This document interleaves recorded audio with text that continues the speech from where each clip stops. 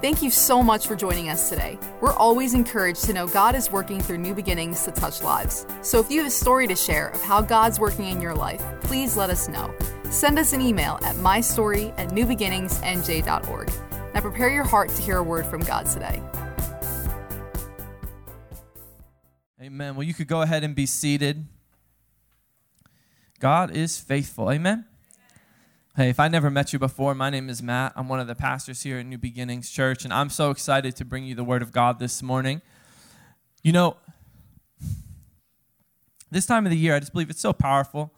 You know, we think about, we started this series, our lead pastor, Joe Soar, started a series last week, and this series was designed to start preparing our hearts for Easter, for next Sunday, for celebrating the resurrection, celebrating the empty tomb, and this series is designed to prepare our hearts for that. And last week, the series that we're in is called The Path, the Cross, and the Tomb. So last weekend, if you weren't here, we talked about the path that Jesus had to take. And then this week, we're going to be focusing on the cross, and next week at Easter will be the tomb. Because see, we're going to be talking about the cross this week because the cross had to happen so we could celebrate the empty tomb next weekend. Amen? The cross is such a powerful event. It's so significant. You know, the cross is what we put our hope in, what we put our faith in, what we believe in. And the empty tomb is what we believe in. It's what do we live our lives by. If you are following Jesus, if you are a Christian, if you've received him into your life as your Lord and Savior. So last weekend we asked the question, why the path? Why did Jesus have to take this path? This weekend we're going to look at why the cross. So we're going to see why the cross had to happen. But to recap a little bit last week, if you weren't here, we dealt with that question, why the path? In other words, why did Jesus have to fulfill the path that God laid out for him to come here for us and to come here and to walk that path and to die for us and to raise again? Why did he have to take that path? And we looked at that question, and the Apostle Paul preached it very simple, and he said Jesus had to go that path that laid out for him by God as it was revealed in the Scriptures because our sins needed to be paid for. Somebody needed to die in our place. Because, see, Jesus had to take the path because sin came into the world in the garden with Adam and Eve. When they ate the apple and they brought sin here, you know, we were in right relationship with God. Sin came. So we weren't in right relationship with God anymore. Sin was here. So that's why Jesus had to come to do this path. And Paul says this so perfectly in 1 Corinthians chapter 15. He says, "For I delivered to you, first of all, that which I also received, that Christ died for our sins according to the Scriptures, and that he was buried, and that he rose again the third day according to the Scriptures. And that he was seen by Cephas, then by the 12, and after that he was seen by over 500 brethren at once, of whom the greater part remain to the present, but some have fallen asleep. After that he was seen by James, then by the apostles. Then last of all he was seen by me also, as by one born out of due time." Paul preached that Jesus came and he walked that path and he fulfilled what was talked about throughout the Old Testament. He laid it very clear. He said Jesus came, and that in the Old Testament, which was before Jesus came, the path that was laid out for him, the path that was prophesied, that was told of what was going to happen, that God laid out, he says Jesus fulfilled that path. So last week we followed a path from Genesis chapter 3, which was in the Old Testament, the first book of the Bible, and we looked at the Garden of Eden. And we looked at, this is where sin came in.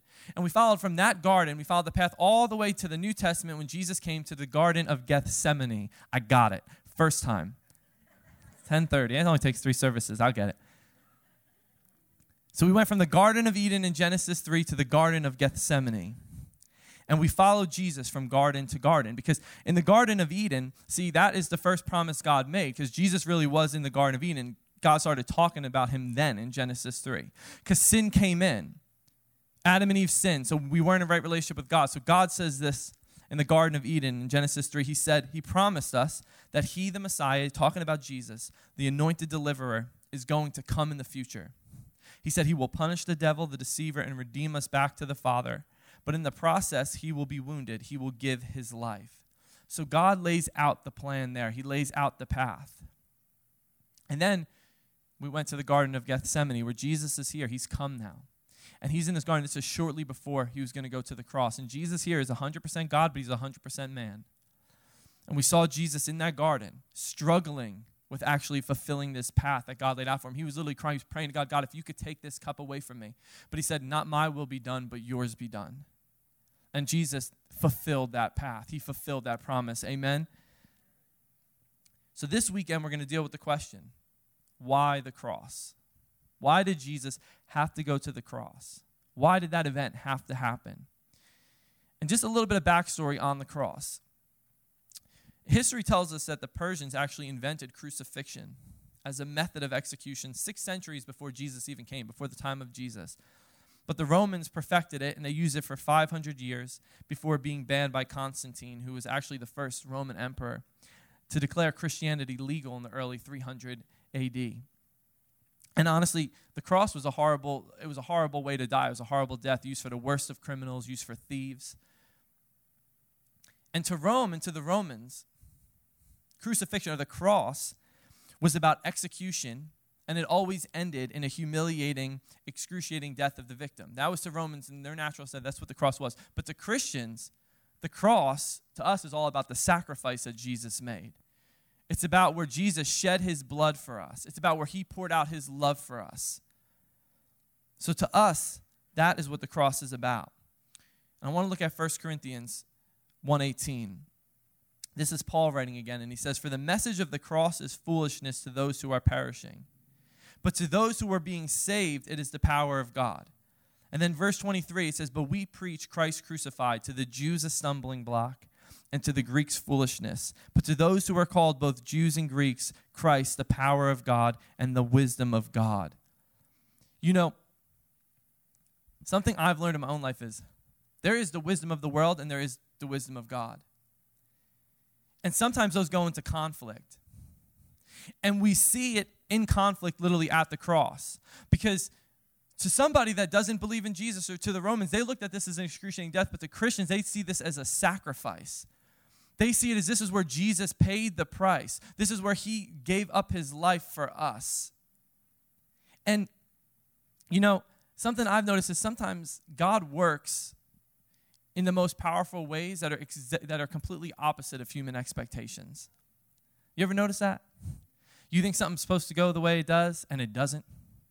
But then maybe something happens, but then you look back, and you could see God working through the whole time. God works in ways that don't line up with human expectations sometimes. Sometimes it's completely opposite. We might not see it while it's happening, and we might look back and then see it. That's just how God works. Now, I want to look at another scripture because Scripture. Because the cross is also the place where Jesus ultimately showed his love. And I think there's no scripture that puts it better than Romans 5. And I want to look at the Passion Translation. And it says, "The Anointed One. For when the time was right, the Anointed One, Jesus, came and died to demonstrate his love for sinners who were entirely helpless, weak, and powerless to save themselves. Now, who of us would dare to die for the sake of a wicked person? We can all understand if someone was willing to die for a truly noble person. But Christ proved God's passionate love for us by dying in our place while we were still lost and ungodly." That is how great the love of God is, and that's how great Jesus' love is. He died for us, it says, while we were still sinners. I don't know about you, but if somebody offends me, it's hard for me to talk to them by the next day. Right? Yeah, you guys are like, no, I forgive people so quick. Okay. That's something we're all working on, right? But honestly, it could be hard for us to have a conversation with somebody if they do wrong to us. We might need a couple of days, or we might need a couple of years. Especially family. No, just kidding. Jesus died for us while we were still sinners. He didn't say, no, I'm not going to die for them until they make it right their own, because honestly, we would still be a complete mess then, because we're going to sin. And he knew that he died for us while we were still sinners. That is how great his love is for us. So the cross was the place, when Jesus went and died, that is the place where payment was made. Say to the person next to you, it was paid for. The transaction happened at the cross. That is the place where payment was made. It's the place where the promises of God were paid for. They were verified. They were stamped. The promises of God laid out throughout the Bible were paid for at the cross. John 19, verses 28 through 30. The Apostle John says this. He says, "After this, Jesus, knowing," this is as Jesus was on the cross, "Jesus, knowing that all things were now accomplished, that the scripture might be fulfilled, said, 'I thirst.' Now a vessel full of sour wine was sitting there, and they filled a sponge with sour wine, put it on hyssop, and put it into his mouth. And then this verse is so powerful. So Jesus is on the cross, and it says, so when Jesus had received the sour wine, he said, it is finished. And bowing his head, he gave up his life. Jesus was on the cross, and he said, it is finished. You know, in the original translation, the Greek word for that is telo. And what that means, when he said that, it means what he was saying is he said, it's paid for. That word was a word that would be stamped on a receipt of payment. It was paid for. When he said, it is finished, he was saying, it is paid for. So powerful. Now, has anybody here ever get like an invoice before? We don't look forward to those, right? You know, this is what an invoice looks like. An invoice, it has all of your expenses on it. It can have everything that you owe. And then when it gets paid, it gets a stamp. It's paid in full. What Jesus did is he has all of our invoice, all of our sins lined up, past, present, and future, knowing what we're going to do. All the promises of God. And then what does he do? He pays for it in full. He stamps that invoice and he says paid. He went to the cross. He said, it is now, your sins are now paid in full. We just need to receive it. Right? We had an invoice somebody paid for in full, we wouldn't send it back, right? No. If you would, we offer prayer. No. Jesus went to the cross and paid for it in full. All of our sins, all of us probably, it's extremely long. Paid for it in full. Right? That is God's faithfulness. That is his love on display. That is love in action. That's not love that's just been talked about. That is love in action. He paid for it. He fulfilled the promise that God talked about, that he would send his son to die for us. You know, I've noticed in my life that it's one thing to make a promise. It's another completely different thing to fulfill that promise. I don't need hands, but who here, you promised something and you didn't fulfill that promise? It happens. You know, I remember being a kid, young, and me and my brother, we both were pretty young. I don't think either of us were working yet. And I can't remember if it was Mother's Day or my mom's birthday, but we said, Mom, we're going to take you out to dinner. We're going to pay for the whole thing. And we didn't have a job yet, so we were saving up our money I was saving up, I think, my birthday money and mowing the lawn or whatever I was doing, I don't know. So we saved up our money, we had the cash, my brother and I, and before we went out, we said we had the cash, we put it on the dresser. We were so excited to take my mom out. We told her, you don't need to worry about anything, we're going to pay for this whole dinner. So we went out, and we were eating, and it was an awesome time, it was a fun time together, and the bill came. And we looked at it and we go, oh, okay, that's good. We have that. So the bill came. We were looking at it. And we said, Mom, you don't even need to see it. We're going to pay for it. And I looked at my brother and said, did you bring the money? He looked at me. He said, did you bring the money? I looked at my mom and said, do you have your wallet?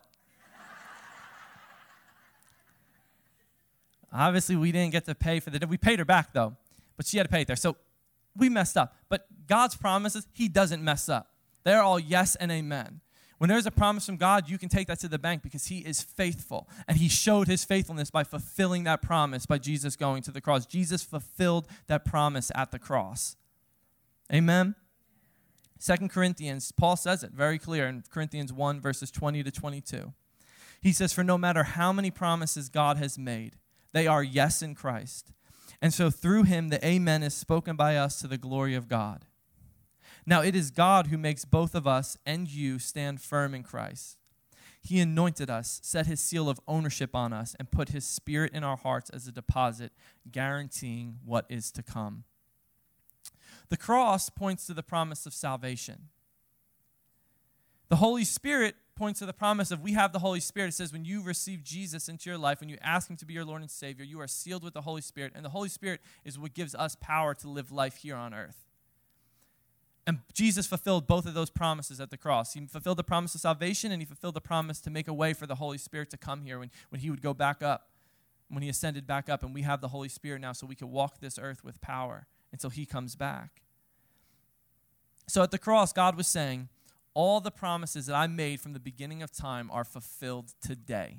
They are paid for today at the cross. Isaiah, I want to look at this scripture in 35, verses 3 through 6, and this is a scripture, and this is a prophecy before Jesus came. It's talking about what was going to happen, and we see God fulfill this. It says, strengthen the weak hands and make the firm feeble knees. Say to those who are fearful-hearted, be strong, do not fear. Your God will come with vengeance. With recompense of God, he will come and save you. Then the eyes of the blind shall be opened, and the ears of the deaf shall be unstopped. Then the lame shall leap like a deer, and the tongue of the dumb sing. For waters shall burst forth in the wilderness and streams in the desert. God is faithful. Jesus did come. He saved us. Amen. Now, I want to look this at a person quick in the Bible that I love his story, John the Baptist. If you don't know him, John the Baptist, he was actually Jesus' cousin. And John the Baptist, it was prophesied that he would come and he would make a way for Jesus. And that's what he was doing. He was making a way for Jesus to come. John was baptizing people for repentance of their sins. And then Jesus came and he actually baptized Jesus. And if you fast forward a little bit now with John, John gets arrested and he's thrown in prison. And Jesus hasn't went to the cross and died yet. And John is in prison. And if you really look at the story, you could tell he's maybe experiencing some doubt here. Because now he's in prison and he's going, it hasn't happened yet. What I was doing, it hasn't happened yet. I just want to look at this scripture. And I just want to see this because Jesus is so faithful. Jesus has so much love that he did not want to leave John disappointed while he was in prison. And I want to look at what happened. Matthew chapter 11, verses 2 through 6. It says, and when John heard in prison about the works of Christ, he sent two of his disciples. So he's hearing what Jesus is doing, and he sends his disciples to Jesus. And they went and said to him, Jesus, are you the coming one, or do we look for another? So John, you could see he's wondering now. Was this true? Is this really happening? And Jesus answered and said to them, go and tell John the things which you hear and see. The blind see and the lame walk. The lepers are cleansed and the deaf hear. The dead are raised up and the poor have the gospel preached to them. And blessed is he who is not offended because of me. John might have thought it was supposed to go a completely different way. And oftentimes, I don't know about you, but in life, when something doesn't go the way we expected it or something happens that we didn't expect, we could start wondering. Maybe we thought our whole lives were going to work out in this one way, and it doesn't in that specific way that we imagined it. And we start thinking, what am I even doing? Is my life worth it? Did I make a mistake? Did I make a wrong decision? Right? And we can't see. But here's the thing, and this was something God put on my heart a couple nights ago. I remember waking up, and I was just thinking, and God put this on my heart. I like to read books. So I was thinking about it in a book form. If you don't read, you can relate it to a TV show or a movie. But in a book, there's obviously a plot in a book. There's characters in a book, right? Now, we all could see it completely differently. I could read a book and Pastor Beth could read a book and I could see a character as insignificant and she could see that character as very significant. Now, I've read a book before and sometimes I see a character and that character dies and I'm like, they had no big part of the story. Who cares? I'm not horrible. It's a book. And I'm like, whatever, or our plot happens, and I go, I don't understand why they would do the plot that way. That doesn't make sense, right? Because we know it all. So I think that, maybe it's in a TV show or a movie for you. And God was showing me, though, I've seen this happen in books, and then I would read an interview with the author, or I would watch an interview with the author for a character that I thought wasn't significant. And he was like, no, he played such a crucial role. He had to do that so the whole plot could go this way. Or a plot line that I didn't understand, he'd be like, that had to happen. It was very significant to him. Well, the author knows because he wrote the book. God is the author. God is our creator. He is writing our book. So I want to encourage you with this. Maybe in your life right now, things don't make sense, but there is a purpose. God works all things to good. Amen? You might not see it right now. You might be doubting, but God is faithful. You might be doubting, why am I at this job right now? There is a reason. God is faithful. He has a purpose for you. Amen? He could see it. He is the author of our lives. Jesus, pretty much what he was telling them to say to John the Baptist was this. He was telling them to say to John, you didn't miss it. You think you didn't miss it because I am the one. Your life was not in vain, John. You were faithful to the purpose God laid out for you. So why the cross? Going back to it, the cross had to happen. Well, why? Because it is the place where all the curse brought by sin from Genesis, all the curse was paid for. All the curse was broken at the cross. Isaiah 53. Now this, again, was before Jesus came. This was prophesied about what was going to happen. This was what God fulfilled through Jesus. And this is actually talking about Jesus. It says, he was despised and forsaken of men, a man of sorrows and acquainted with grief. And like one from whom men hide their face, he was despised. And we did not esteem him. Surely our griefs he himself bore, and our sorrows he carried. Yet we ourselves esteemed him stricken, smitten of God, and afflicted. But he was pierced through for our transgressions. He was crushed for our iniquities. The chastising for our well-being fell upon him, and by his scourging we are healed. All of us like sheep have gone astray. Each of us have turned to his own way. But the Lord has caused the iniquity of us all to fall on him. Our sin had to fall on him so his blessing could fall on us. And God fulfilled that promise. Jesus fulfilled that promise. Our sin fell on him so his blessing could fall on us. And not only did Jesus go to the cross for our sins, and he did to save us for our sins, for our salvation, but because he is love, he also took upon himself the results of every sin. Sickness, disease, whatever it may be, he took upon him all of our sins. All of the sins that came to the earth, he broke them at the cross. Now, that's why it says by his stripes we are healed. Now, to some people, and maybe to the natural eye, the path might not make sense. Maybe the cross doesn't make sense. Why did Jesus, the only person who did not sin, have to die like that? It might not make sense to us, but most time God's plan doesn't make sense, but it always gets results. Amen? The plan might not have made sense, but it got results. Think about it. It didn't make sense for a young shepherd boy, David, to run onto the battlefield to fight Goliath, right? Naturally, it didn't. Goliath is way bigger than him, weighs a lot more. Goliath is a trained fighter. Goliath has armor on. He has a huge sword. It didn't make sense for most people that David would run onto the battlefield to challenge him. Made even least sense that he ran onto the battlefield with 5 stones and a homemade slingshot. Right? It doesn't make sense. I wouldn't do it. It didn't make sense, but what happened? David got results. David took that slingshot, flung that slingshot at Goliath. Goliath fell. And then David went up to Goliath. He fell over and he ran off and he cut the giant's head off with his own sword. With Goliath, his own sword, David cut his head off. Might not make sense naturally, but he got results. You know, I know in my life sometimes things happen doesn't make sense. I remember one time I was at one of the best places there is. I had to get my car inspected a couple years ago. And I go there, and I went there. It was in August, so it was really hot out. And it was the last day of the month. And just some advice, do not get your car inspected on the last day of the month because everybody goes the last day of the month. So I remember I was waiting in line probably, 30 to 45 minutes.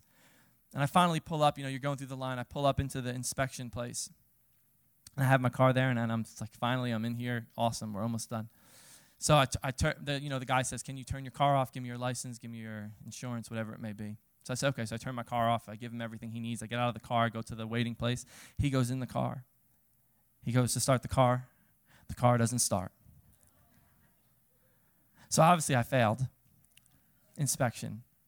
Now the best thing is they can't help you either. So I had to push my car out. And there's a huge line behind me. So I'm just like, what a day. This is so much fun. I push my car out, and I know nothing about cars. I don't know anything. Like me and my 8-month-old daughter, we're probably on the same page when it comes to knowing about cars. The only difference is I know how to drive, she doesn't. Other than that, we probably know exactly the same. So I call my one friend. I say, hey, I think my car just died. It must have been because it's hot out, the heat. I said, can you come help me? He said, sure. So he comes, and we go to jump start my car. It doesn't start. So I said to him, Mama, what do you think it could be? He goes, I don't know anything about cars. I was like, I called the wrong person. So I called my other friend, who I should have called first because I know he knew something about cars. I said, can you come help? He said, sure. I said, we tried to jump it. It didn't work. So he comes, and he's like, let's just try to jump it again, and it doesn't work. And he goes, okay, I'll be right back. I think I have an idea. I said, okay. He goes to his car. He walks out of his car with a hammer. So I'm like, okay. But I'm like, the car's not working anyway. So we have, whatever. At this point, do what you got to do. I don't know. So he walks over, and the hood's up. I think it was a starter. I can't remember what he hit. He just hit something with the hammer, and the car started. It didn't make sense to me, but it got results. He knew what he was doing. He just hit something, and it started. I would never even have took a hammer. I didn't know what he was going to do. He hit it, and it started. It didn't make sense, but it got results. Sometimes in our lives, it might not make sense, but there is a purpose there for it to get results. Again, it might not make sense while you're at the job you're at right now to you, but there's results to be got there. There's a purpose. There might not make sense while you live on the certain block you live on. There's people to reach. It might not make sense to you that you are home, you're raising your kids right now, and it seems like they're getting crazier by the day, but you have a purpose. There's results. They're going to be young women and men of God. Amen? It might not make sense, but sometimes it doesn't need to make sense. We just need to trust God. Because David, naturally, it might not have made sense to him when God told him, go fight Goliath. But what was he? He knew God was faithful. He took small, obedient steps. That's what it's about. You don't need to know the beginning to the end. We need to be obedient to God. God's plan always, his promises always get results. It doesn't need to make sense. And I don't know about you, I take comfort in that. Because if I everything that I did in my life, if it needed to make complete sense, I would probably do nothing. Because I would always find a reason to doubt it. Or I would always find a reason to question it. It doesn't need to make sense. You know, it didn't make sense for Jesus, the Prince of Life, to suffer death. He was the only person that didn't sin. It really didn't make sense, but he had to do it. And even Jesus, when he spoke to his disciples about it, a lot of them couldn't even wrap their head around it. It didn't make sense to them. They doubted it sometimes. They didn't even believe him. But like David running to the battlefield, Jesus set his focus upon the cross while he was here. David did it to be obedient to God, but David also did it for a natural reward. He asked the question, what shall be done for the one who kills this giant? Jesus did it, though, for a supernatural, everlasting reward. Jesus did it because he knew what he would set in motion. I want to look at, this is one of my favorite scriptures in the Bible, Hebrews chapter 12, verse 2. And Paul says this, he says, looking unto Jesus, the author and finisher of our faith. I love this. Who for the joy that was set before him endured the cross, despising the shame, and has sat down at the right hand of the throne of God. For the joy that was set before him. Who was that joy? You were that joy. I was that joy. Jesus knew what he was going to have to endure, but he actually even had joy in it because he knew who he was doing it for. He knew what it would set in motion, that we would be able to be in right relationship with God the Father. That's how much love he is. That's who he is. Philippians, I want to look at this, chapter 2, verse 6 through 11 in the Passion, because this scripture is extremely powerful too. Talking about Jesus, he says, he existed in the form of God, yet he gave no thought to seizing equality with God as his supreme prize. Instead, he emptied himself of his outward glory by reducing himself to the form of a lowly servant. He became human. He humbled himself and became vulnerable, choosing to be revealed as a man and was obedient. He was a perfect example, even in his death, a criminal's death by crucifixion. Because of that obedience, God exalted him and multiplied his greatness. He has now been given the greatest of all names. The authority of the name of Jesus causes every knee to bow in reverence. Everything and everyone will one day submit to this name in the heavenly realm, in the earthly realm, and in the demonic realm. And every tongue will proclaim in every language, Jesus Christ is Lord Yahweh, bringing glory and honor to God the Father. Amen. That's going to happen. Amen. Yeah, you give God some praise because that's going to happen. He's going to come back. But that scripture I love so much because I imagine being in Jesus' shoes, because I hope we could get this. Jesus just didn't start existing when he came here on earth. He existed from the beginning. He was with God in heaven. So imagine me, Jesus, in the most perfect place with his Father in heaven. And then also God willingly to send Jesus and Jesus to come here on this earth, to walk this earth with us, and then to go to the cross, to endure our pain, to die for us. He only could do that because of love. Love in action. That's how, to me, that speaks so much of his love to me. Like David, though, Jesus took on a battle that maybe in the natural made no sense. You know, I want to look at the scripture in Samuel because the people listening to David must have laughed at him when they saw him run and then challenged Goliath, and when he said these words in 1 Samuel 17:46. This is David speaking. He says, "This day the Lord will deliver you into my hand." He's talking to Goliath. "And I will strike you and take your head from you. And this day I will give the carcasses of the camp of the Philistines to the birds or the air and the wild beasts of the earth, that all the earth may know that there is a God in Israel." They probably looked at him and were just like, okay. They probably didn't believe what he was saying there when he ran and said it, right? They probably didn't get it. Who is this shepherd boy running and saying this to Goliath? But it got results. And the disciples honestly thought Jesus was crazy when he spoke about the plan of God as well. In Luke, I want to look at chapter 18, verses 31 to 34. It says, Jesus took the 12 aside and told them, "We are going up to Jerusalem, and everything that is written by the prophets about the Son of Man will be fulfilled. He will be delivered over to the Gentiles. They will mock him, insult him, and spit on him. They will flog him and kill him." He's talking about what is going to happen to himself. On the third day, he will rise again. And then in Luke 18:34, it says, the disciples did not understand any of this. Its meaning was hidden from them, and they did not know what he was talking about. They didn't even understand it, what he was talking about. They kind of didn't even believe it. Jesus is literally saying, this is what's going to happen. He's laying it out for them. They didn't believe him, but he got results. We know he did because we know the cross happened.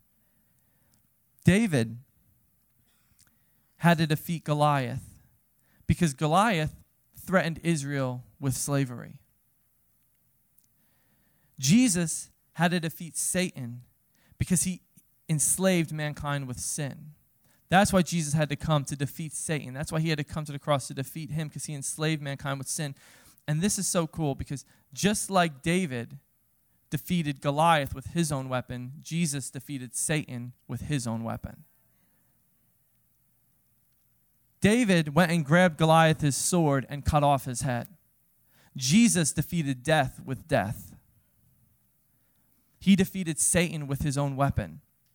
He destroyed death with death. And now Jesus stands for eternity as our champion, our giant killer. Jesus was the only one that brought life out of death. He brought life out of death. He defeated death with his own death, and he brought life out of it for us. You know, I haven't shared this story with many people, but this illustrates to me personally so clearly about Jesus defeating death. You know, I got saved I started following Jesus. I surrendered my life to him in August 2012. And then I started telling my family shortly after about Jesus and about the gospel and telling them about it. And my mom received Jesus as her Savior.